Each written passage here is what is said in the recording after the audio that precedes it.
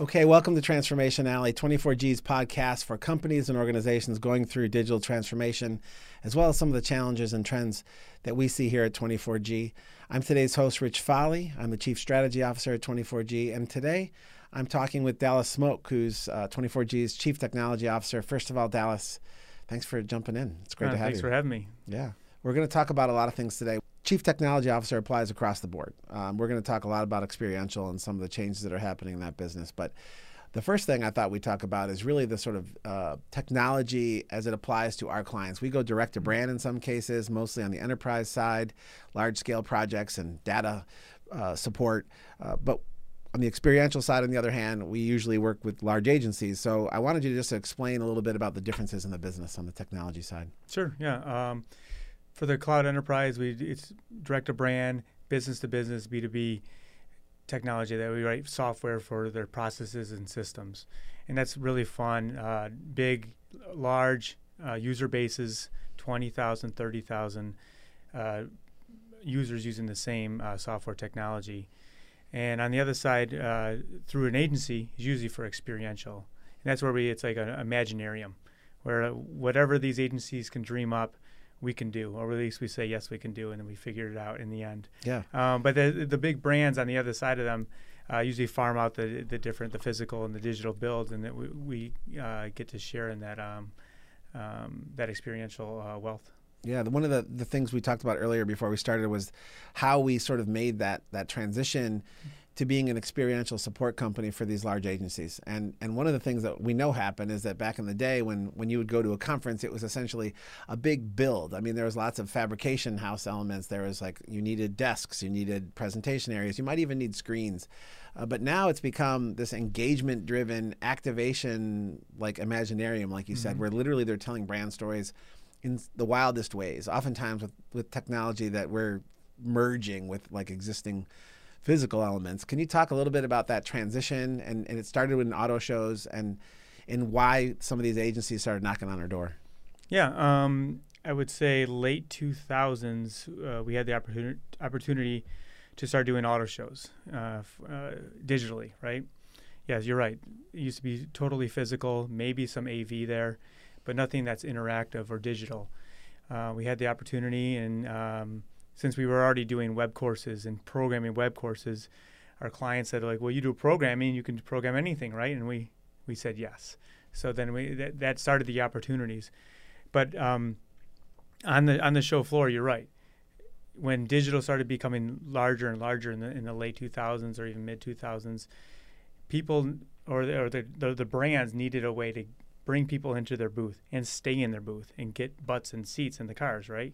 So they needed that BSO, that big shiny object, and that was digital. And we were doing digital just for digital's sake at the time. No real story, just like, hey, what is that thing over there? I want to go check it out. Now it's more cohesive now, but it was a great opportunity, and that kind of led to our experiential division now, which we were just doing both web courses and experiential digital. Now they're split up into almost separate lines of business. Yeah, as you talked about earlier, I think that they're essentially half and half of our business. I mean, and I think one of the things that I've seen, at least with the agencies, and I've worked with you on this for a long time too, is that we not only develop it here, all in-house in this big, building we're in, this former bowling alley at 24G, where you can, it is an Imaginarium oftentimes, the stuff we're building and the games we're creating and the brand stories we're telling.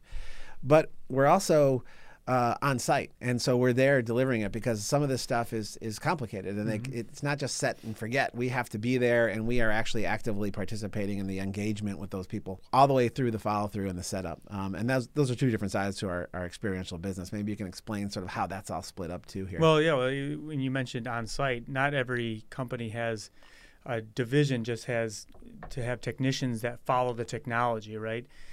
Sometimes we get the call to do these road shows or auto shows or conferences with only 4 weeks, and they have this great idea. And making that come to life has its pitfalls, which is we need someone to be there to make sure it's always running, and we do a great job with that. And we offer that in-house, and that's a differentiator that not everyone has. Some other companies are really good at, building digital items, but they don't know how to install that at a experiential event, right? So we've been really good at that, and we have a great team here that's led by Sean and Parmer and whatnot. Yeah, sort of legendary characters at Parmer 24G. Charmer. Yeah, everybody knows these folks because they're on site for so many of the Yeah. events. Our own experiential has gone through changes as well. One of the things that I've loved is watching how, as technology explodes, and R&D we'll talk about in a little bit, we're starting to do just some really crazy stuff. The stuff we did for Walmart, we're introducing live AR into their live presentation, some of the things we do, mixing physical and digital elements. Maybe you can share just some of the phygital, we call it phygital here, like what that means and how we sort of brainstorm some of those ideas and the fact that there's really no limit to what you can do when you start mixing those two things. So you're right. It's phygital is physical plus digital.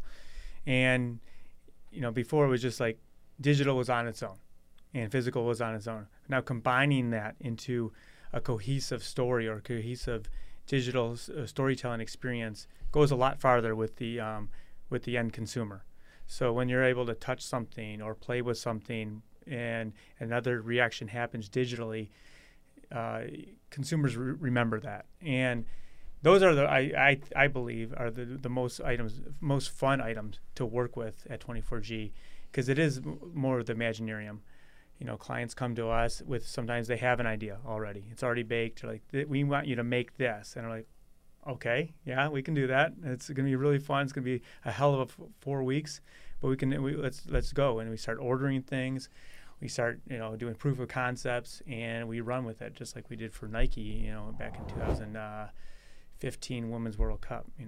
From soup to nuts, 4 weeks of building a room where you could kick a soccer ball against a wall, and it would recognize if you hit the targets, you'd get your own personalized poster at the end. And items like that excite me. It's a little nerve-wracking before they go live. We also did a nice whack-a-mole for one of our events, where when you would hit the moles or the actual pods, they would call, they're simulating pods in a server in the cloud. A really big display would react. And those are really fun things to work with. And gutting an old whack-a-mole machine from an arcade, a Chuck E. Cheese or whatever it be, and be able to work with that and make it come to life. And it's just one of the most fun things I think we do here. Yeah, I mean, we do a lot with vending machines where you can activate things and you can tell stories with vending machines and get stuff back. We've done using Twitter, using text message, you can activate it. You can get, like, we call it social currency. You tweet for a treat. So those are always fun. The T-shirt gun, the digital T-shirt gun, which is essentially sending T-shirts off into a crowd with this actual T-shirt gun, but it's shooting digitally and hitting people in the crowd, and you get points. One that I loved a lot too, and we're just kind of going down memory lane with all of our favorite activations, but the U.S. Open stuff that we worked on with another big agency and with a big car company, where literally you're using large touch screens and tennis rackets and games that you're playing, and lines are out the door for people to activate some of those things. So these are brand stories, but they're fun to play with and you remember them. But they're getting more complicated now. Now people want to share them or they want to send them, and there's metrics involved. And so, how do I get a video of myself doing this and be able to put it on my phone immediately or share it socially with the world right now? Right, and people not only want to share it right now, but our clients want to know exactly how many people shared it right now, not just through real-time metrics and everything. We provide that. Yeah. So talk about how that's evolved a little bit. Like, it was more just about sort of, this is fun and this is great, and then getting into the social side, and then getting into some of the metrics components, and then just getting more detailed and complicated for our programmers, obviously. Yeah. I think the social side of things started back in, I think 2010 for us at least, where we had TimeSplice, which is our 360 degree camera rig, and it wasn't enough to just say, you did this. Here's this video file, right? Our clients, or at least we pitched it to our clients, that guess what, we can share it socially right away. Facebook was just blowing up back then. You could text it to yourself, which was also big back then. You had to actually think about data rates, and that instant availability to be able to share socially resonated with our clients like crazy. So then that's where we invented, or we created a product called SocialGen, where you capture anything and share it instantly. Yeah. And now we expanded to, so we have Twitter, Facebook, Instagram, God, you name it, LinkedIn. So if it's a work event, you want to show it what cool things you're doing at some kind of conference, that's always good. And text, email. And then not just, we'll get those metrics for you in a week, or that email will be sent out in a week or whatever. It'll be in your inbox. We're not processing it later. We're processing it now along with the metrics. And clients like that, they can see in our campaign manager what's going on that day. Yeah, and the world of physical events have changed drastically in the last couple of years, especially with the pandemic, and the need for touchless activations and other elements that you used to always share an iPad or something, and then soon you had to start thinking about touchless or using your own device. How has that challenged your own team to think about experiential activations and working with our large agency partners and others just to kind of make that transition? Well, I think over the last 18 months or when the pandemic, when it's actually been forced upon us, not forced in a bad way, like clients are expecting something that's touchless now. We were doing touchless anyway. It's just because the coolness factor with like you wave your hand over and then all these things light up, and it would just like that's that big shiny object. But we just kind of applied what we've always done in the past and made it trigger a button to capture a photo now, or something that you would normally click a button or touch a screen, you can just wave a hand. So we've had to do that within the last 18 months and integrate that into our technologies. Now that's waning now, right? As things open back up and people are not as standoffish about being close to people or close to technology or touching other things that other people touched. So it definitely transformed us for a while, and we were going down a really big route like that, but it's kind of waning. The fact that this stuff is changing so fast, and that we have to stay up on it so that our agency partners and others can stay up on it. And we're usually the ones who are running out front. How does a team stay in front of the breaking technologies, understanding what's next? How does the R&D work here? And how do you consistently feed your agencies the most up-to-date technology that's available? Well, just like anyone else, we follow Twitter, we follow Wired, we follow Ars Technica, all these Mashable, whatever it is, we follow all that, and plus we're just doing our own research. And when we see something and we like it, we get it. Like, let's order it tomorrow because we want to play with it. And that, we're not going to do a full-blown R&D proof of concept of this idea, but we just want to understand the technology. And understanding the technology allows us to speak intelligently to our clients and to the agencies in those meetings, and either say like, that's a great idea you have, or maybe just tweak it a little bit because of this, because you can't interact with this, so there's no digital interface or SDK or API for this. So getting that in-house and not worrying about like a budget, saying like the T-shirt printer we bought, okay, let's just get it and figure it out and make sure we can print instantly, or that a new camera or a new sensor, just get it in, play with it, just so we can be that much further ahead so we can speak intelligently. It goes a long way. Yeah, I think people who would come take a walk through 24G would be just as excited about the stuff that's in the dark closet in the back that we have bought over the years to check out, that as they would the stuff that we're working on that's brand new. It's some of that technology, even though we have we buy it right away, it does become defunct maybe in a year or two, and that's okay. It just needs to last for those shows and excite people for those shows, and then it gets put in a closet, and maybe it'll show up again. You never know, but we're on the ready. Yeah, one of the things that I've noticed too is that a lot of that experiential R&D, a lot of the stuff that was really driven about making crowds excited about a brand or a moment and something they can share, is now starting to seep into some of our B2B work. Like this idea of engagement is an idea that is you can find anywhere in our company. It doesn't matter which client, it doesn't matter if it's B2B or B2C. But now some of those technologies that I think a lot of companies in their training and stuff didn't think about because either they were out of reach expensive-wise or they just didn't really blend in, we're starting to now implement on some of those, whether it's our VXP product, which is really an event platform, or our LXP platform, which is really about communication and training and connection and social connection.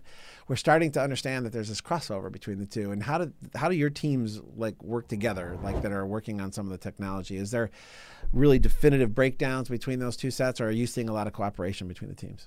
No, we have different areas not only in our business with the B2B and the experiential, but we also in our departments, right? So we do have our experiential developers, we have our back-end developers, we have our front-end developers. And when these events need to bridge the gap between on and off site, we need to engage all departments to work together. So you'll have those kiosks on site. You'll have those QR codes that direct you to a website. That's where our B2B or cloud team kind of jumps in. And having those disciplines in-house and be able to work together and not separated by some kind of line really helps us to be able to collaborate with our clients and not just be so siloed into, no, you can only do things on site, or no, you can only do this online. I think that really goes a long way, and our clients see it too. Yeah. Why do you think our clients, they come back over and over again? There's some that have been with us for a long, long time.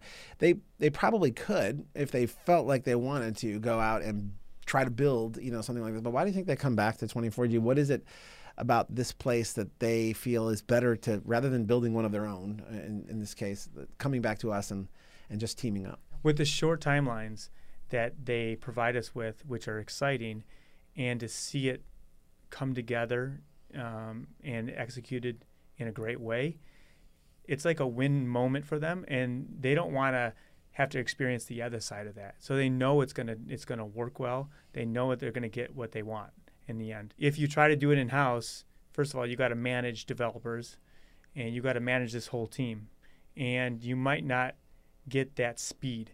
And that's one thing that we do, is like that speed is, and being nimble. You don't see that everywhere. Like, we got to have this huge timeline. We got to make sure you do this, make sure you do that. And we don't have this red tape here to try to get things done. And it shows in our R&D as well.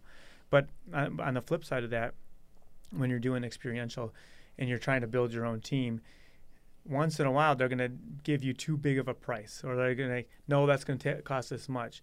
And there's no flexibility sometimes in there. We've seen that many times when some of our clients or past clients have bought an experiential shop or a digital agency, and they try to get something that's not off the shelf, something that's in the Imaginarium, and they're like, yeah, we can do that, but it's going to be $300,000. So like, well, I can't do that.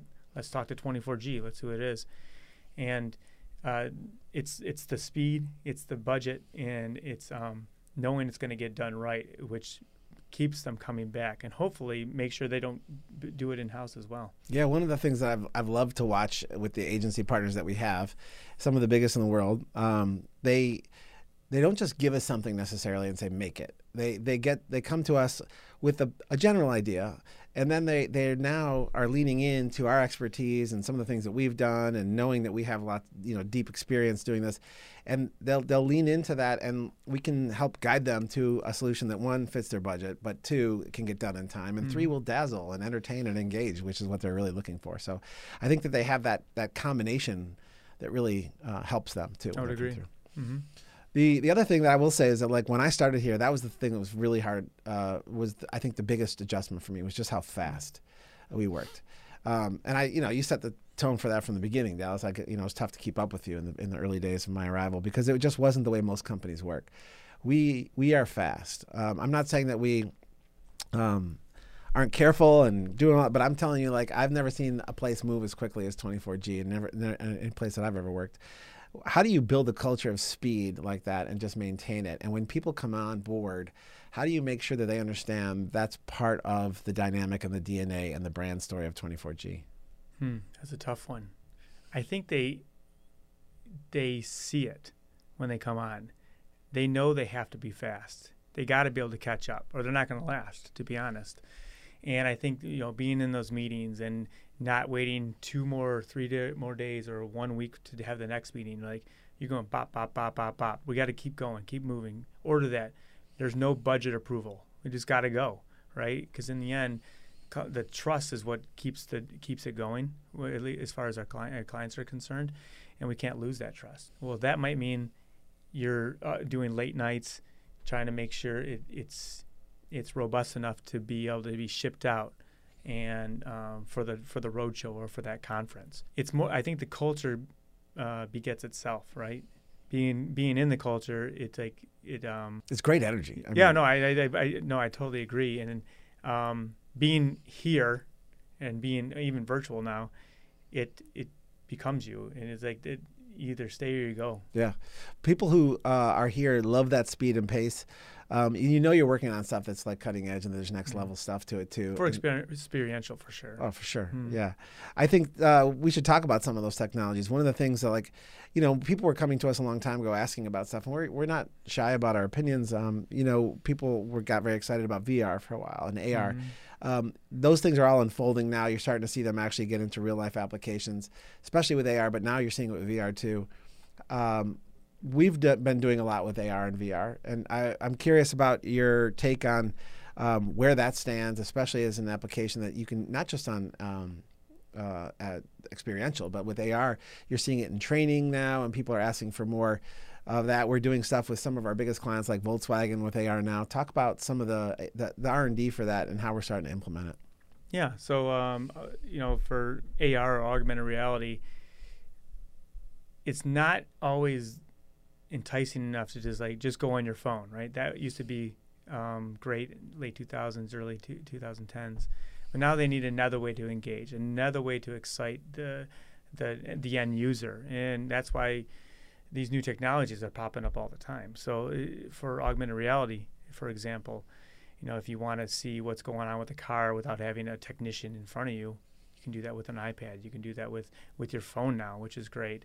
And especially with the onset of mobile AR versus I'm not talking about app AR, because you used to have to download an app and install it, and only could do AR if you did that. Now you can do it on your browser.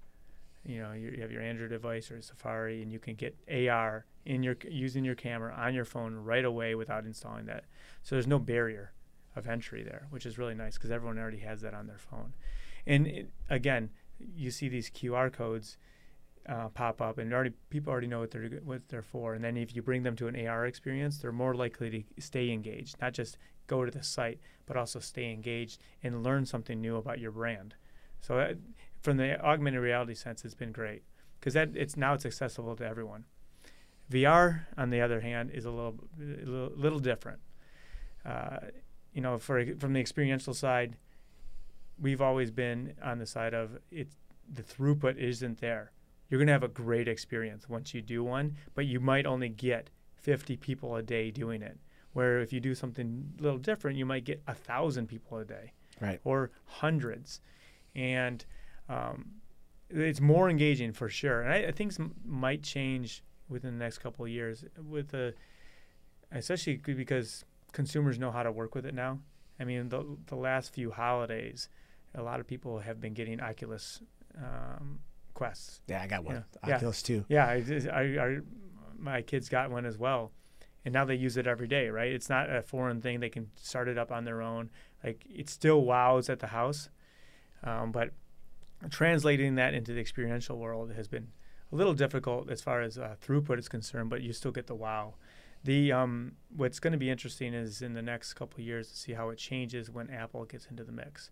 You know, in 2023, they're supposed to be releasing their new headset, 8K display inside. Yeah. You know, I see all these renderings, how cool it looks, but we'll see how they do it. And you know, Apple, they're gonna do it pretty uniquely, and it should be interesting to see what they come up with. Yeah, we have had a lot of people knocking on the door with training requests. I mean, things where there's either too much danger, or you don't necessarily have the ability to have a vehicle in front of you, or any other type of training where there might be some reason not to actually have to interact. We had, fire protection and things like that where you don't necessarily want to put someone in harm's way. I think there's some interesting things that are going to happen there, and we're definitely. I like to see us experimenting with it here at 24G as well. Oh, it's really fun, and especially with the plane tracking, where you can set this maybe a vehicle or whatever right in front of you in your living room, and you can walk around it, right? Yeah. And maybe touch something, and it explodes apart, and you can learn more without having to read a book. Yeah. Right. It's just another way to engage, and it's really enticing. Yeah, and all senses sort of activated too, including hands and touch.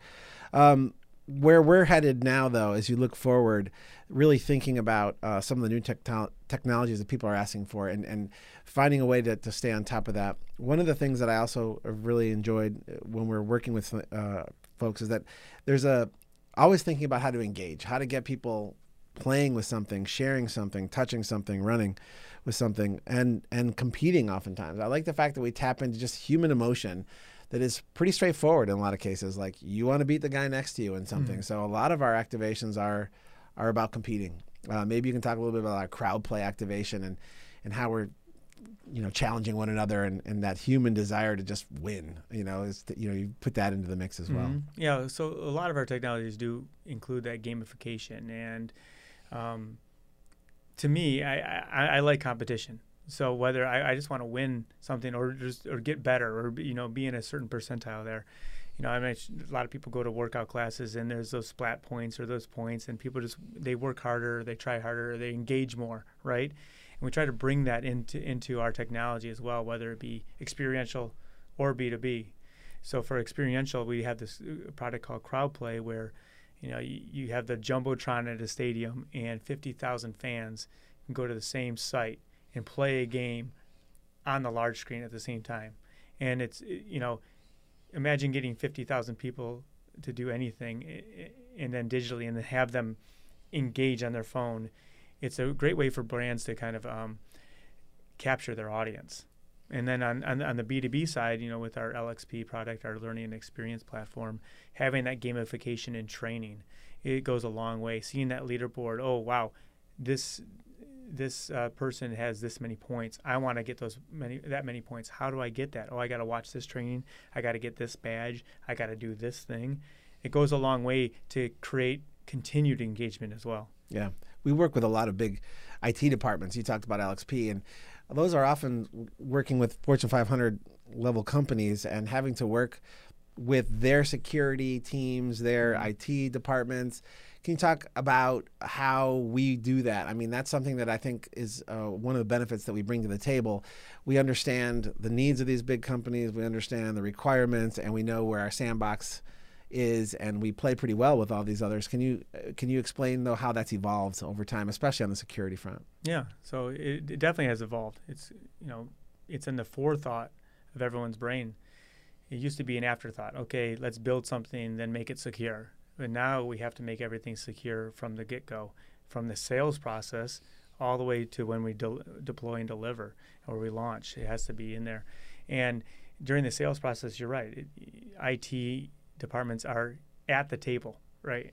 Not like, okay, let's see how they did, let's see how they scored.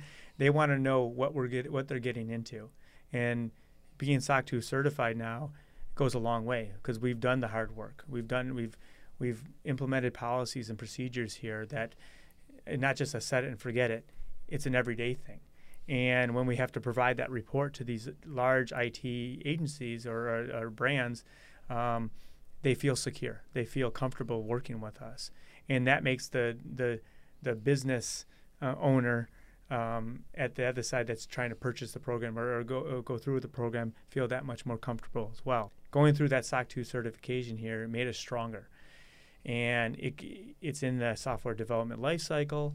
It's in every template and deployment we do. It's in our project planning meetings that our InfoSec director sits in and makes sure that we're doing what we should do as well. So a lot of checks and balances here. And in the end, the product that we deliver is more secure, and we feel safe that it's going to stay secure. Yeah, the SOC 2, maybe for people who, most people I think understand SOC 2 now who are in this space, but for those that don't, it was a long process for us. This is from the audit to the actual execution of the SOC 2 certification. Can you explain that process and what a company like 24G has to go through to actually become certified? Yeah, I'll do my best here. It was an epic journey. It was an epic journey. It's more about, okay, here's what your processes are, but this is what we need, and this is what you need to do. And more about, like, it's not like we have a bunch of bodies to just, like, throw at that. So we have to iterate through time. So, like, okay, what can we work on now? What can we work on this week? What can we sprint for the next 2 weeks? And then also bother our developers that are working on all these crazy experiential products or our B2B products to take a step back and do these set of items. So it's a monumental effort with the crew that we had to engage with. Now, if we had a lot of people just that had open time, we probably would have got done with it sooner. But we have our day jobs, and then security.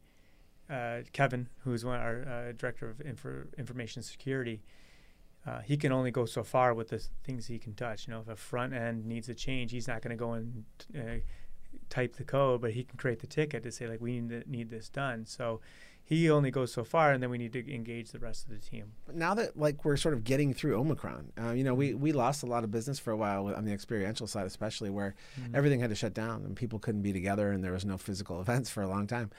They do seem to be bouncing back, and they seem to be powering through this Omicron surge, hanging in there. I know this will be dated, in 5 minutes because there'll be some new subvariant or something. But what are you seeing for the rest of 2022 right now? I know you can't see the total crystal ball, but experiential seems like it's making a rebound.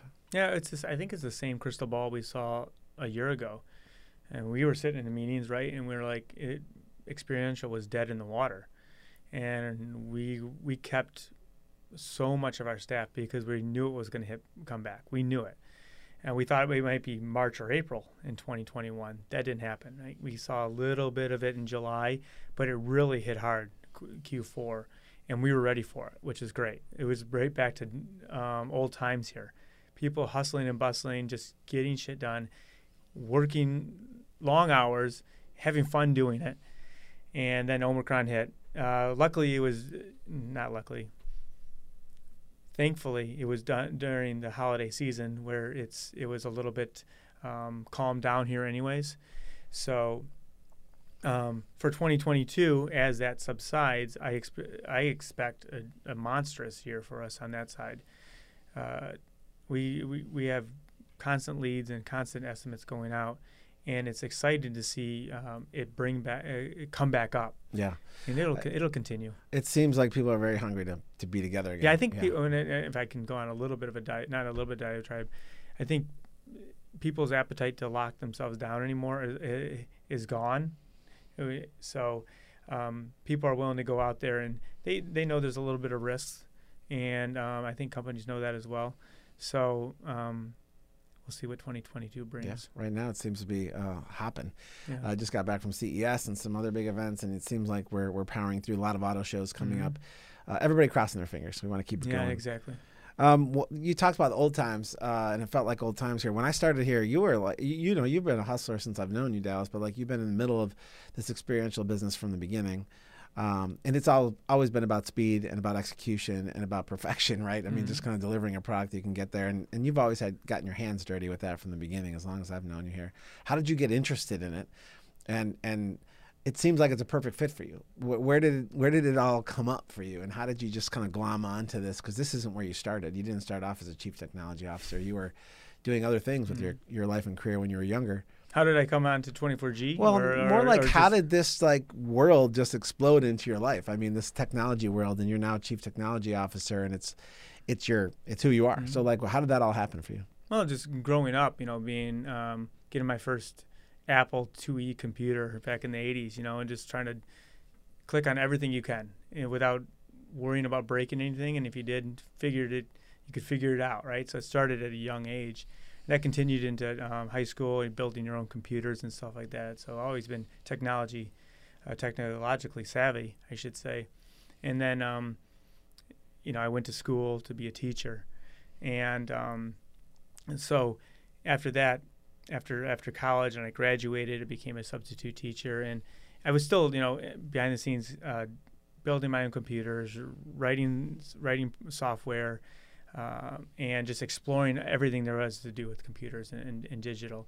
And then, went to a party one day and I saw Scott there, and I was trying to... Scott Weimels, our Scott CEO. Weimels, yeah. I was trying to decode these, or encode this video, and I didn't quite get this one step, and I was asking him. And we were kind of talking about it, and he's like, wait, do you know technology? I'm like, yeah, I know technology. He's like, you're looking for a job? I'm like, kinda. I'm just a substitute teacher at the moment. And he's like, well, how about you come work for me? I'm like, let's do it. I'm like, if I can work with technology and not have to wake up in the morning and say, like, do I have a gig today, substitute teaching? It was great. And then, so we were working in his basement and in his kitchen sometimes. At that time, we were just kind of working on web courses and training manuals. And I wasn't even doing the programming or the designing at the time. And I did eventually get a call to be a full-time teacher, which I took, and just moonlighted at the time doing this with Scott. And, eventually there was a need we needed a designer of these training manuals or the designer of these web courses. And I'm like, hey, I'll figure it out. If I can download Photoshop, let's do it, or InDesign. So I got into doing a lot of design that way. Not as good as their team here, I'll tell you that, but adequate enough. But figuring it out, too. Yeah, figuring it out. That's exactly what it is. And then time became like we're going to start programming our own web courses. And I'm like, well, let me try it. I'll try it. I'll download Flash for those listeners that know what that is. I started programming in Flash, and then I was a main programmer for a couple of years there, just doing that. And then there became a need to start working with clients directly because maybe Scott thought I could do it. So then I was programming and project managing the same project at the same time. And then we started to hire more developers on staff, and that was great, right? You could hand it off. So then I could get rid of that development role. But I became an account manager at the time too. But I knew enough of the technology where I can direct how it should be made. So I was kind of AM/PMing at the same time. And then at that point, I knew enough about, we were doing so much experiential at the time, so many auto shows, so many South by Southwests and conferences that I knew enough to be, to direct others in that position. And that was great, you just be able to say, like, this is how we should do it. Let's get it done. And I think that was like the 2017 time, or 2016, 2015. So grew up